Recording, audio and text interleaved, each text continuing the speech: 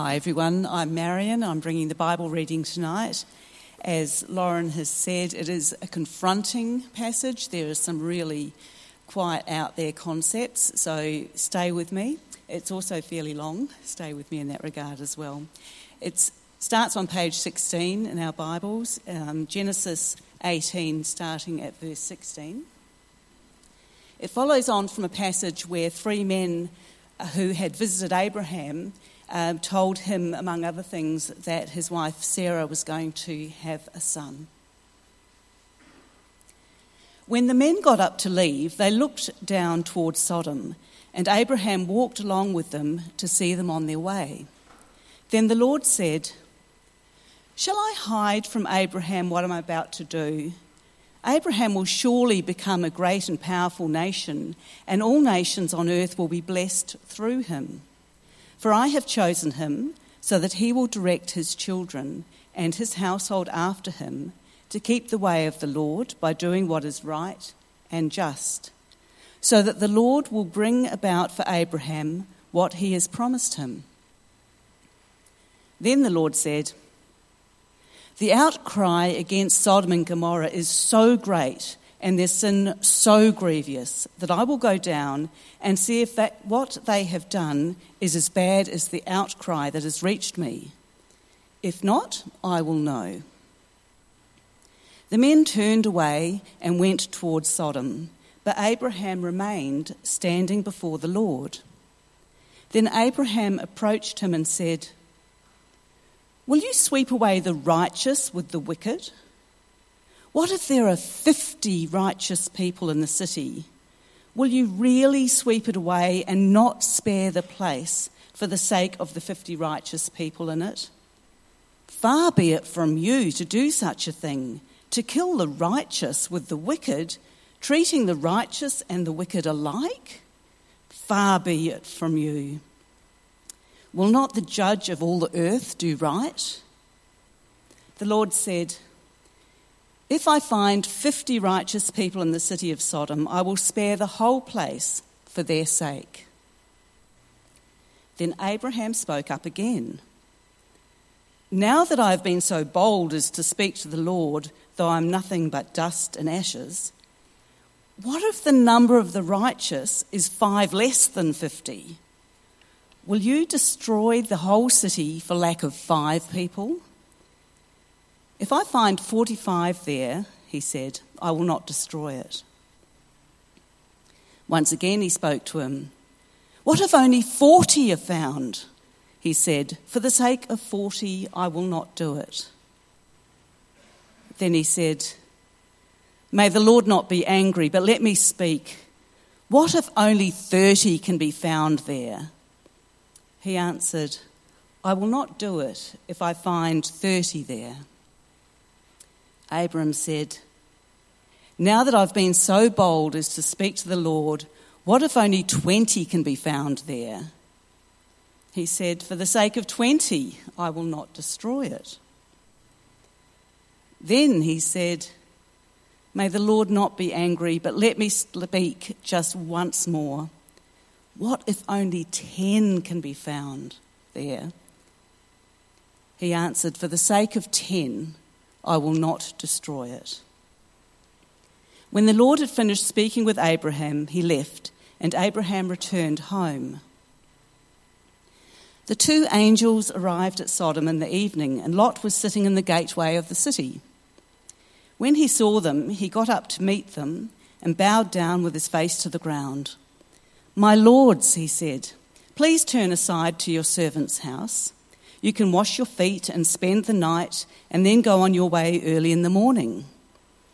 "No," they answered, "we will spend the night in the square." But he insisted so strongly that they did go with him and entered his house. He prepared a meal for them, baking bread without yeast, and they ate. Before they had gone to bed, all the men from every part of the city of Sodom, both young and old, surrounded the house.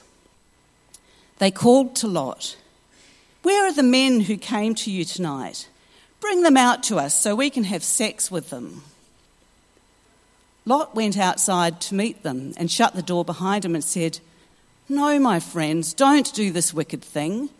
Look, I have 2 daughters who have never slept with a man.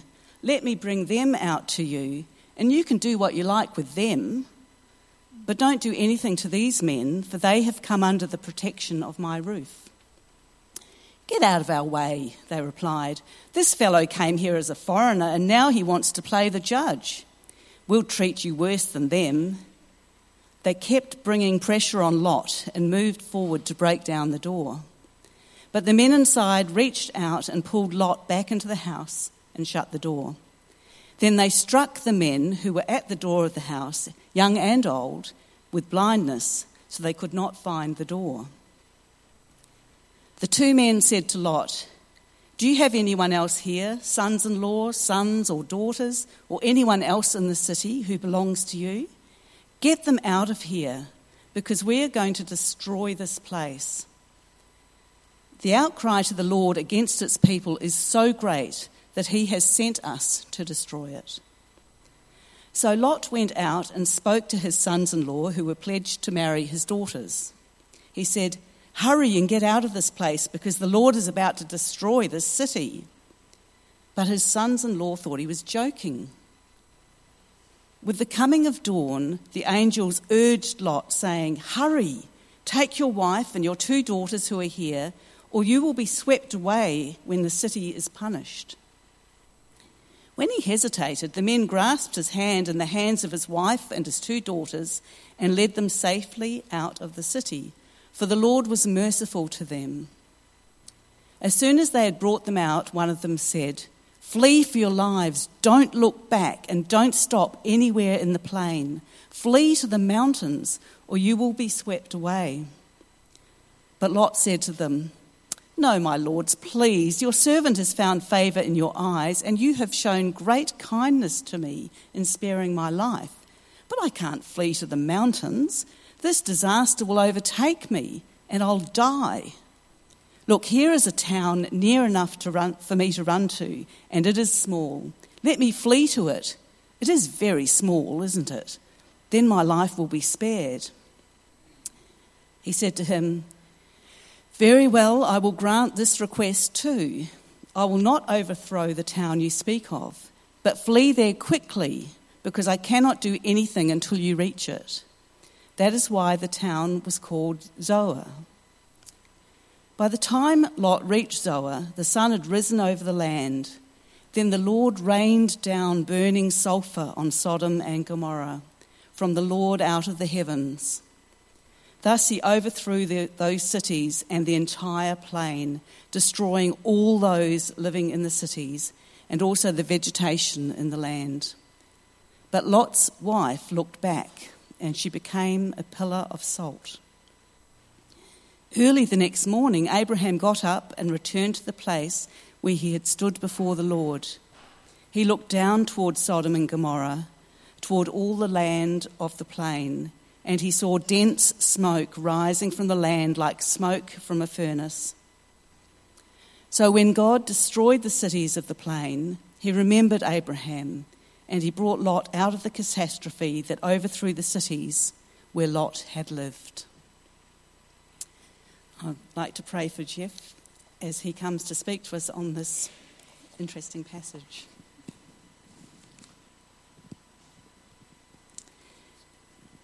Our loving Father, we thank you for your word, and we thank you for Jeff, and we ask that you speak to us clearly through Jeff tonight. Amen. Thank you, Ian.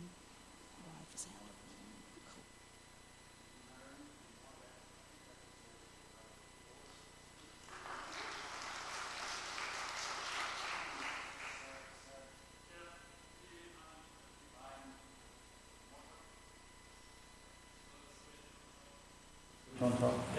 Is that it? Good. There we go. Oh, look at that. Please look away. While the preacher re-robes himself.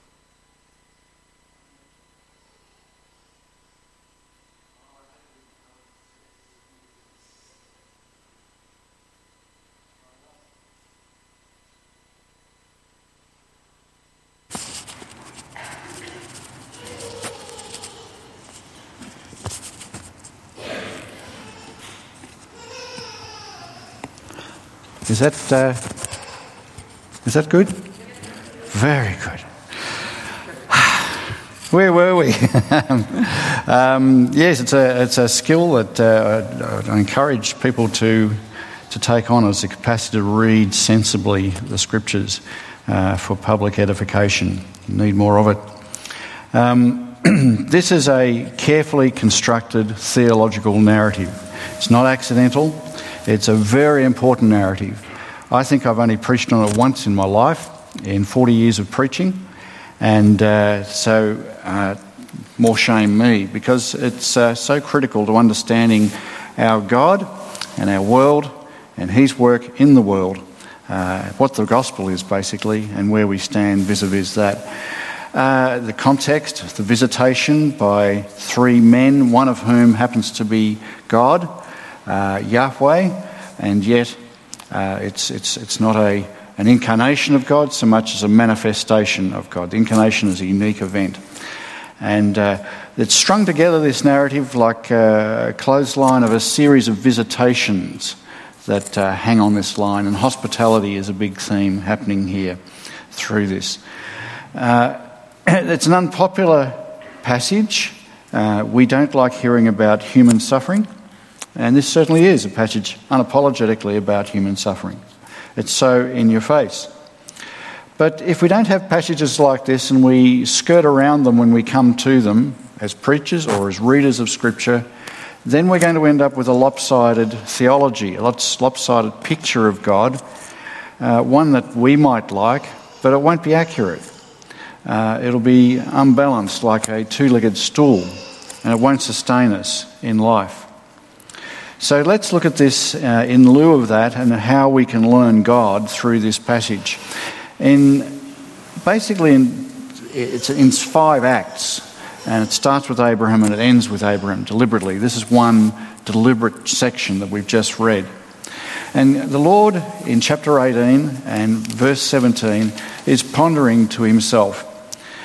And he realises that being a covenant partner cuts both ways, and that he has made a promise to Abraham that they're going to be partners through history, and from Abraham the people of faith will come. And so he says, it's just not right for me to be about to do something as momentous as this, but not bring my covenant partner up to speed and have him on the same page. He wants Abraham to understand his mind, just as the Lord Jesus wants us to have the mind of Christ and to understand his ways in the world. So God wants Abraham to understand what is about to happen. And for the reason that is given in verse 19, because I've chosen him in order that he might command his children and his household after him to keep the way of the Lord by doing righteousness and justice. So this, in effect, is an audio-visual object lesson that he's about to give Abraham for the sake of his family, so that they might walk in a way that's righteous and just. They might understand what justice is, what righteousness really is, and be committed to it. These words are not self-explanatory. They're filled with content in every different culture and every different age, according to the narrative structure of that particular society. And so God is helping us understand these key biblical words: righteousness, justice, righteousness, doing the right thing by your covenant partner, being faithful, and justice, being impartial in the treatment of others. And he wants us to understand this in the light of what he's going to do here. This is going to teach us the meaning of these words that we use so freely in our Christian walk. And he points out, the Lord said, the outcry of Sodom has come to me. The Lord has been picking up on this reputation of these couple of cities, Sodom and Gomorrah, and it's not good. We're not sure how the Lord gets his knowledge. We do know he's omniscient. In a real sense, the Lord doesn't need to be here. But you can see why he is here, for reasons of justice. He is not going to condemn Sodom and punish them and then have human beings say, oh, you just had a bad day in heaven, you didn't like them, or supply their own reasoning for what this event is about. And so he's going to come down because justice requires the gathering of evidence. This is a prosecutorial team And he's come with 2 of his angels who are going to go through these cities and collect the data upon which Sodom will be judged. This Lord doesn't just fly off the handle and choose favourites. He acts against sin. And this is where the principle of justice will be tested, that our God is not a God just with a rage reflex. He's discriminating and long-suffering. His patience, though, does have a limit, and it has been severely tested by these humans and the way they live. And he is going to show Abram that this justice, this punishment that is coming, is deserved. The end has come for Sodom. It hasn't come quickly, but it's come surely. Now, in the church is often affected by the philosophies of the world, and usually later on, the philosophies of the world filter into the church. And I have a little diagram here.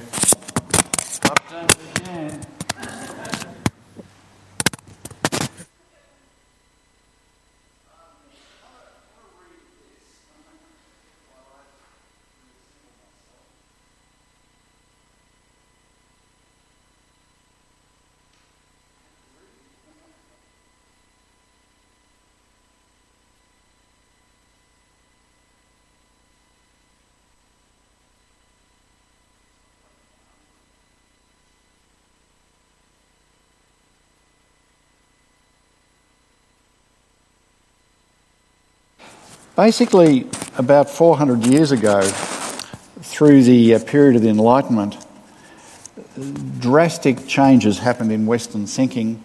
I call it a humanist era. And now that's inaccurate. Humanists are a particular way of thinking. But basically, on the issue of punishment and judgment, society was really throwing off the shackles of what they saw was restrictive religious thinking. And they threw away the idea that the universe basically is moral, and they had an amoral universe. It's just a geometric space where things exist. That's not the definition of the human. The biblical picture is that the universe is a moral universe. God has designed it a certain way, and he expects certain behaviour of the beings that inhabit it. He holds them to account to that. The humanist had this idea that loving humans, is incompatible with judgment. That results later on, 200 years later, in theologians, as they start to see the conflict between the philosophy and Scripture, that basically love is incompatible with even sin and the fall, and doctrines like the judgment to come are just excised from theological thinking. Crimes, in other words, are products of our social context, our education, our opportunity, etc. You really can't blame the individual for their crimes. They're always environmentally conditioned. It's deterministic thinking. The human ceases to be an agent of moral responsibility 400 years ago. Critical movement. And really, if we're going to put anyone on trial, we should put society on trial for what they've done to these people to make them turn out this way. That's the way humanists would think. Whereas in God's book, punishment and love and judgment are always there, but they're in tension. And it's a difficult tension to hold, but hold that tension we must. We can't let it go and just have love or just have judgment. We have to have both. It's a both-and situation in Scripture, as we'll see in this text. Punishment is restorative in the biblical sense. God is aiming to restore his good creation. If God does not punish evil, he legitimizes evil, and evil takes over the goodness of God. And God won't have that. God is a moral and holy agent, and he likes his world to be as he intended. And so he steps in. Now, sometimes he steps in the middle of history, but he does step in ultimately at the end of history to hold every human being accountable. That's the biblical picture. The humanist goes and argues pragmatically that punishment doesn't work and people still are recidivists and they reoffend and it doesn't deter, and so we should get rid of it and just have rehabilitation, which is again to dehumanise the moral agency of humanity. Punishment for the biblical picture, it isn't just legalistic. We mustn't misunderstand it. It takes into account mitigating factors and intellectual responsibility. That's a biblical view of justice. That affected the whole system of justice that our nation was built on.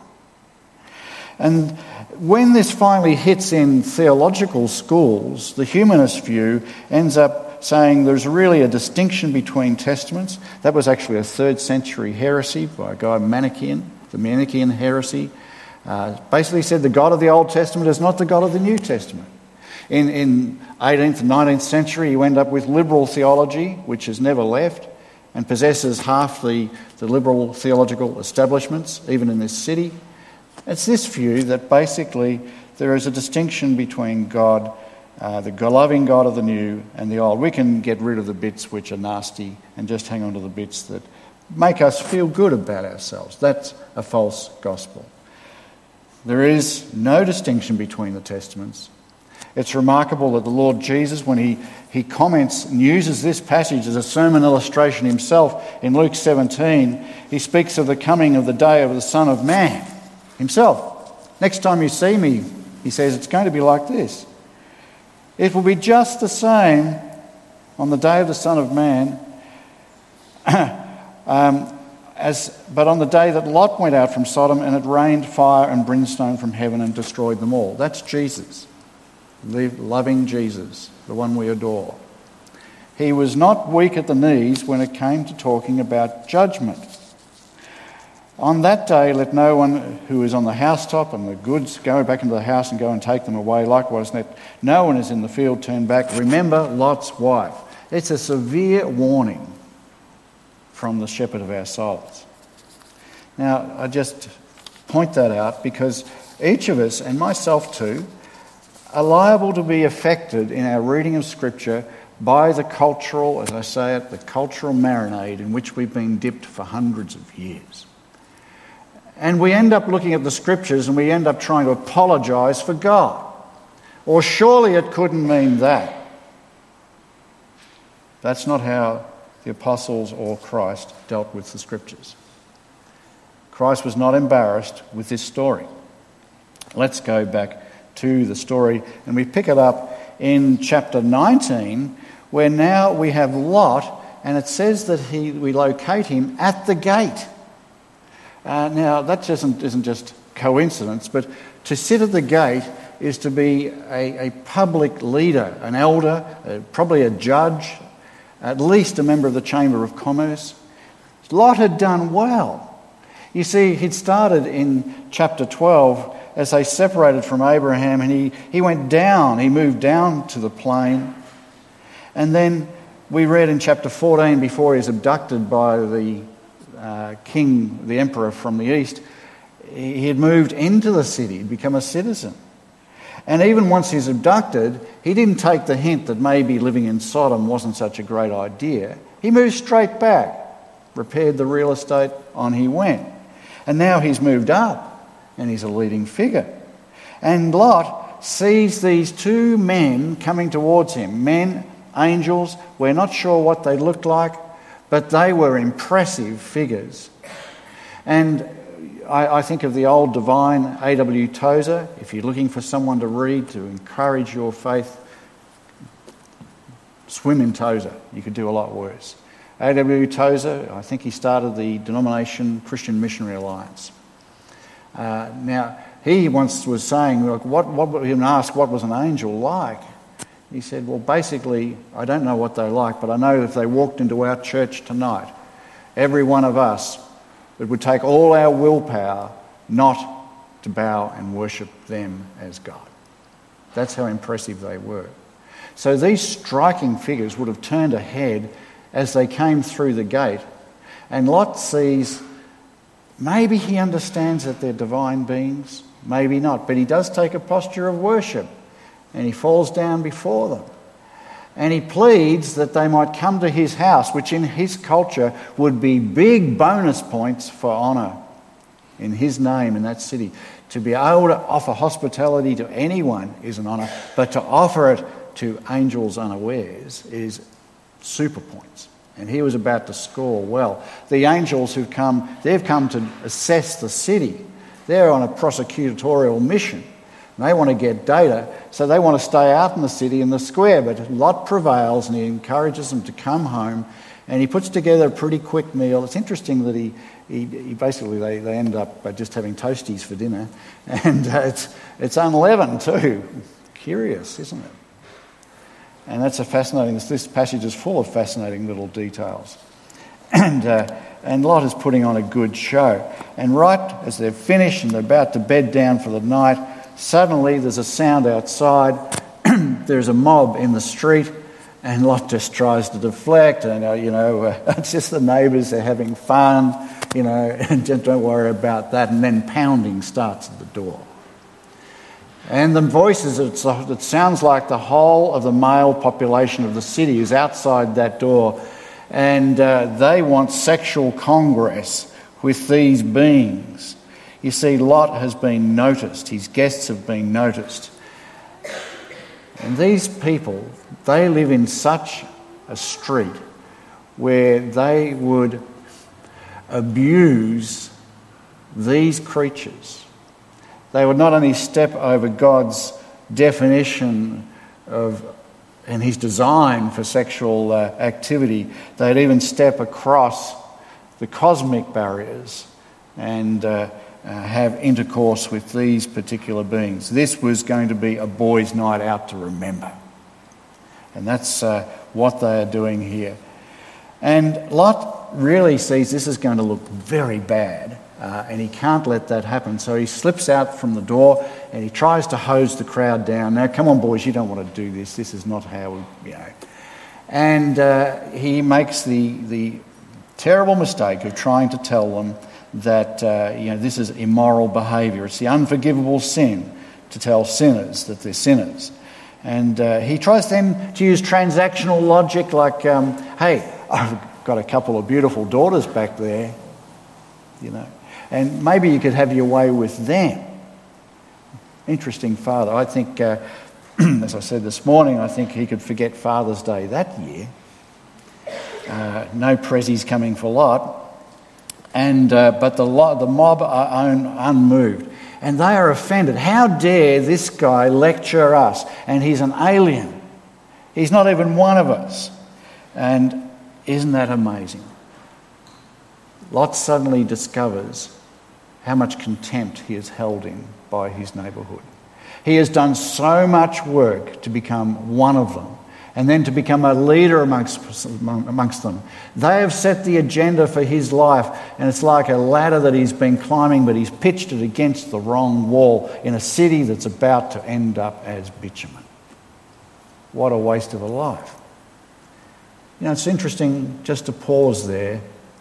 When you are on the early rungs of your ladder, and it's interesting just to ask, which wall are you putting your ladder on?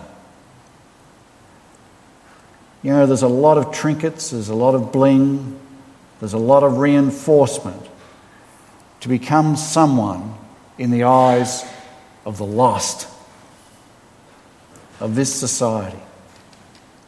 And you can put a lot of effort, decade by decade, into becoming someone respectable, into getting a name. But it'll amount to nothing when the Son of Man comes if you haven't taken God into account. And his agency and his kingdom and his city matter more than this. Well, anyway, Lot didn't need to go into all that kerfuffle because the angels, they can handle themselves, thank you very much. And they reach out and grab Lot and just pull him back around the door, blinding the men at the door. They are blind spiritually, but now they're dazzled by the light of God himself. And they cannot see. They're lost, as the reading said earlier tonight. Now they head inside and we're into a different scene, and the tone suddenly changes.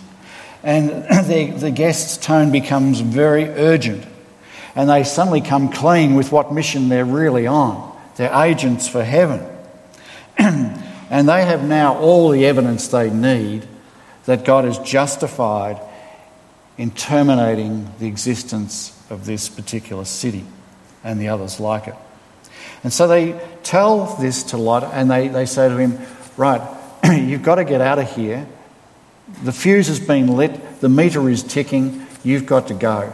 Now, you're allowed to take anyone you want in your family. They make the offer of salvation as broad as he wants. He goes, and he must have gone out the same door where all these people are now groping in the dark, and they don't touch him, and he ends up around at his daughter's house, where the son-in-laws hear him, and Lot tells them, we've got to get out of here, boys. I've got these two angels in my lounge room, and they're going to rain sulphur upon this place. It's going to be obliterated. Matter of hours. We've got to pack and leave. And they think he's pulling their leg. Surely this is a joke. They don't believe it. It's just tragic that the people in our families like that know what we believe, but to them it's light. It's dispensable. That's tragic. And Lot has no traction with them, and he ends up back, and they basically are saying, right, let's get going, let's head off. And Lot, we read in verse 16, isn't it fascinating? He hesitates. Just says he hesitates. He knows that he's in a situation where he has some power here. And Lot is a very calculating individual. He knows he's been saved, so maybe he can play the grace card here and just delay this judgment a bit, and maybe he can talk things around, because he's pretty good at that. Maybe, who knows what's going on in his head? He just tries to delay it. The angelic prosecutors have had enough of that, and they grab a hand each of his wife and daughter and Lot and another daughter, and they just tug him out of the city. And they take him to the outskirts of the city, and they say, now get out of here, head for the hills. Literally. But Lot, curious fellow, he just says, while we're talking grace, just a little favour, I'm not in my prime. I'm not made for, bushwalking. I haven't been doing my Pilates. It's, and I've got my good slippers. Couldn't we just, Hey, the little village over there. It's fascinating what this request shows about Lot's understanding of justice and judgment. He says, can't I go over there? I mean, he's expecting that he'll be granted his request because God is going to get enough bloodshed in Sodom and Gomorrah. That'll satiate his revenge lust. And this is he's a utilitarian. It's only a small sacrifice. You see, he doesn't understand morality. He doesn't understand the moral fabric of the very universe he lives in. He doesn't understand that this is holy war, that God has made his decision and it cannot be reversed. Things have come to a head. And they grant his wish, and they say, basically, get there, and because as soon as you get there, the fireworks will begin. And we don't know how it happened quite, but something from heaven detonates the sulphurous fire, and they're already sitting on a petrochemical base. It would have been over in minutes. Sodom and Gomorrah are wiped off the map. You can find where they were archaeologically today. You can find the cities of the plain, 5 of them. You can go and dig them up, what's left of them. And they're ruined by the action of God. The actions of God leave their mark even on human archaeology.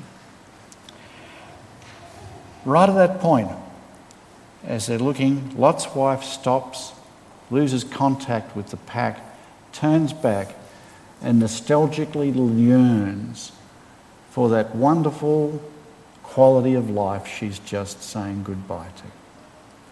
And she gets taken because her heart is not in the family. Though she is in proximity to the saved family, her heart is still in Sodom. And she thinks about the loss of her garden, her house, her friends, her bridge club, and too late. Folks, really, I've got to say, every one of us needs tonight to realise that being here does not secure your destiny. Sitting beside true saints does not secure your destiny eternally. What secures your destiny is truly having your heart in heaven and heading in that direction. You know, in 40 years' time, when you're where I am, it'd be a wonderful thing if, Lauren and Miriam and Beth and I could get the roll out and we could say, "Gee, they all made it to the hill." But you see, you've got to resolve, while you have time, to mix with the people and become one of them. Not one of the people in the cities of the plain, but God's people. You've got to resolve that. Otherwise, you face the judgment that is coming. And I wouldn't be doing you a favour. I would not be loving if I didn't make that as starkly obvious as possible. You have a decision to make. Sodom and Gomorrah, they disappear.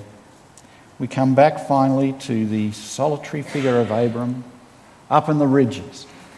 I can't help but thinking of that beautiful Fred McCubbin triptych that's in the National Gallery, where the pioneer, I think it's called, the pioneers, and the pioneer finally is burying his own wife, and he looks out and you can see the cityscape down in the valley.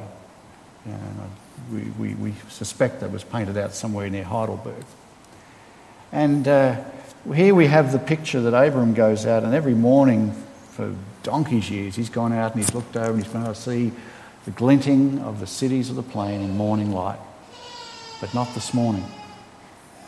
This morning he goes out and there's just smoke rising like a barbecue that has just been put out. No cities to be seen.